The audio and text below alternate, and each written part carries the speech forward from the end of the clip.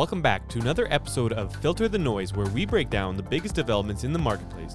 I'm your host, Derek Alenius, joined today with Trevor Golan, our Chief Investment Officer here at Mako Financial. How you doing, Derek? Good to see you again. It's great to be on again.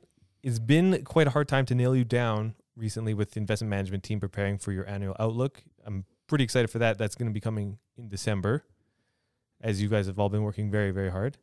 Today, though, I wanted to talk about the negative sentiment that's dominating headlines out there and focus on the positives that you've been talking about around the office and kind of provide light into those. And the first thing I want to start with is inflation. You were mentioning earlier this week that it's begun to roll over. What do you mean by that? Yeah, so with inflation, what we've started to see is some of the components that contribute to inflation starting to trend lower. And a few examples that contribute to that would be new and used vehicle sales have started to come down. Commodity price index have started to roll over. Shipping container indexes, so how much it costs to transport goods across seas, that actually started rolling over about 6 to 9 months ago. So a lot of these components that contribute to inflation, we've started to see their trajectory move down. And I'd probably couple that with, if you look at the OECD, the large think tank organization, their expectation for inflation into the future is for that downtrend to continue. So that's what we've started to see and what we've started to talk about a little bit more within our investment meetings. So with inflation rolling over, how's that impacting consumers and the marketplace in terms of what's the outcome that they're going to see? So in terms of inflation, well, let's talk about inflation at a high level.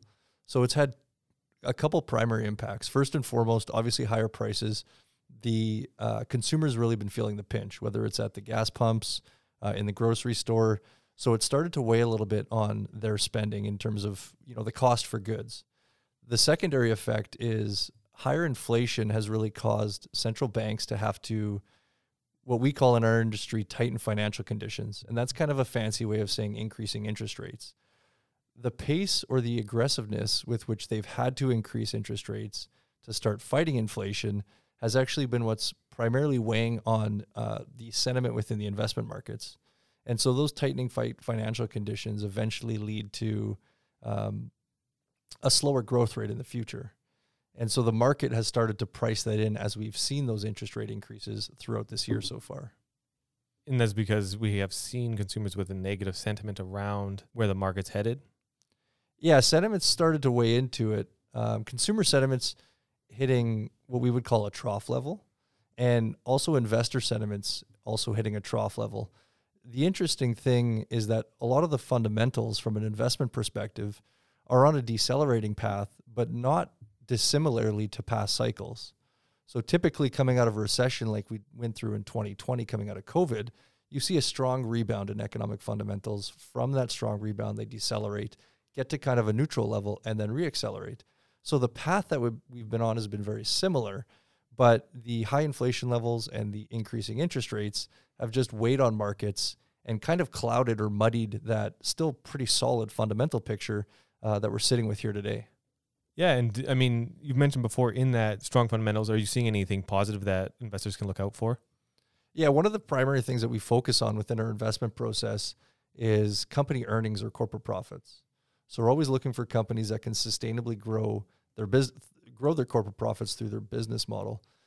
If we go back to 2020 coming out of COVID, corporate profit growth was extremely elevated. It was somewhere between 50 and 60%. And that's typically what you'll see coming out of a recession.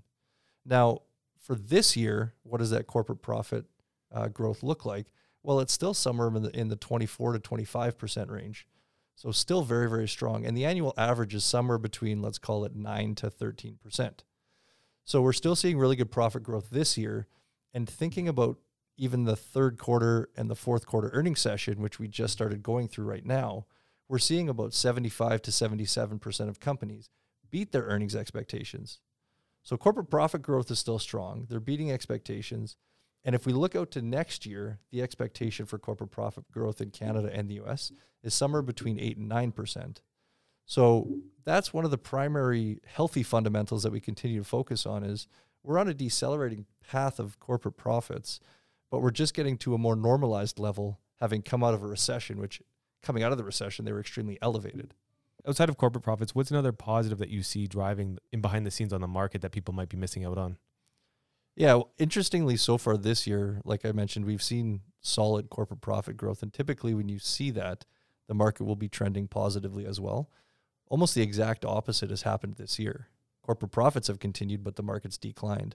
And what that's eventually led to is lower valuations within the marketplace. So I don't want to get too technical, but the market in the US is trading somewhere around 15.5 times earnings. And what that means is an investor has to put $15 into the investment market to get $1 of corporate profits back. Similarly, in Canada, the market's trading somewhere between 11 and 12 times trailing earnings. And both of those numbers are actually below the long-term averages. So that negative investor sentiment that we talked about has pushed valuations down to pretty attractive levels. And when we're talking about the corporate profit profile into the future looking pretty good, if you've got low valuations and still positive corporate profit growth, that actually paints a pretty good picture as to how well the market can do when we look out the next 6 to 9 months. What are some sectors that you've positioned yourself within Canada that are doing well? Yeah, so in terms of sectors, Canada's actually been one of the equity market leaders globally this year. And that's been really a source of the energy sector has been really strong. So corporate profit growth in energy has been very solid. Companies are showing very good free cash flow yields. Their valuations are still fairly reasonable. If we look out to next year, management companies within the energy sector, within their forecasts, they're using somewhere between, call it $58 to $70 oil, and we're currently sitting around, between 80 and 84, depending on what day you're looking at it. So they have some pretty conservative estimates built into their projections heading out to next year. So that sector has been fairly robust. Throughout this year, we've been slowly adding to energy. It is a cyclical sector, and so if we do see growth normalize next year, it should continue to do decently well. And a few other sectors that are tied to rising interest rates would be financials, some of the utilities. And so those are other sectors that have done decently well throughout this year as well. Are the other sectors you just mentioned having an impact on allocations within our funds? The other sectors, not to a great extent. We've been recalibrating some positions, but not significant portfolio changes throughout this year on that front. Has there been anything else affecting your investment approach this year? I think the first thing to make sure that we reiterate is our investment process doesn't change at any point in the investment cycle or in the business cycle. We have a process in terms of picking our companies that focuses on 10 key specific investment fundamentals, and that never changes. What we have been doing, though, in a rising interest rate environment, like I mentioned, there are some sectors that will do a little bit better. And then the other thing in a rising interest rate environment, ensuring that the companies that we're invested in have reasonable debt levels. The cost of borrowing is going to be going up, or has been going up, and will continue to go up.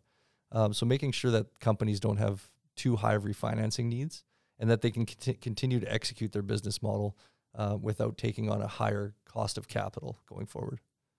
So, Trevor, overall, you're pretty positive on the market. What are some risks that you're keeping an eye on? Some primary risks that are out there, probably the first one to mention would be on the geopolitical front. We've seen a number of different things develop over the last few months. From the Russia-Ukraine war, which was earlier this year, that's obviously created a lot of uncertainty. We've seen President Xi more recently be reelected to another term, and he's surrounded himself by some loyalists. And so that causes a little bit of uncertainty as to what China's economic outlook is going to look like. And then even over in the UK, we've seen their prime minister step down after, I think it was a historically short term of 45 days or something. And now they're looking for a replacement. So there's a lot of geopolitical uncertainty out there. And from our perspective, how that plays into portfolio construction is we're not in the business of trying to predict the future. So we can't even try and estimate what political leaders are going to do in terms of their decision-making process. But what we know that we do have control over is building solid portfolios based on investment fundamentals and economic fundamentals, and making sure they're well diversified, making sure we understand where the risks in the portfolio are, and making sure that we're managing those properly. And part of that really ties in again with making sure that our clients' investment portfolios are invested in the proper asset mix that's aligned with their risk profile. So from our perspective, the geopolitical stuff certainly causes headaches, but really at the end of the day, it's about sticking to our process from in terms of our mission, which is to try and protect and grow the capital of our clients. All right, Trevor, one last thing for today before we go. What is something that investors can look out for in the next quarter? Yeah, good question. I think there's a few things. One, like I said, we just started an earnings session in Canada and the US. So seeing how well companies are executing relative to expectations is going to be very important over the next month and a half. The next thing I would say is we've got central bank meetings coming up for both Canada and the US. The expectation is for both of them to increase their overnight interest rates by about 0.75%. But I think what's more important coming out of those is their communication and their messaging in terms of how they're seeing inflation now, whether they're going to slow their cadence of increasing interest rates, and just getting a general sense as to how they're starting to view the next 6 to 9 months within the economy. I think those two things coupled are really going to be the main drivers over the next quarter and over the next little while here. Thanks for listening to this quarter's episode of Filter the Noise. If you enjoyed the show, please share it with a friend or colleague today. This communication is intended for information purposes only and does not constitute advice or endorsement. Views expressed in this communication are those of Macro Financial Inc. and based on information available at the time and subject to change. All statements that look forward in time or include anything other than historical information are subject to risks and uncertainties and are not guarantees of future performance. Investors should not rely on forward-looking statements. Actual results, actions, or events could differ materially from those set forth in the forward-looking statements. Macro Financial Inc. nor its affiliates accept any liability whatsoever for any direct or indirect consequential loss arising from the use of this information.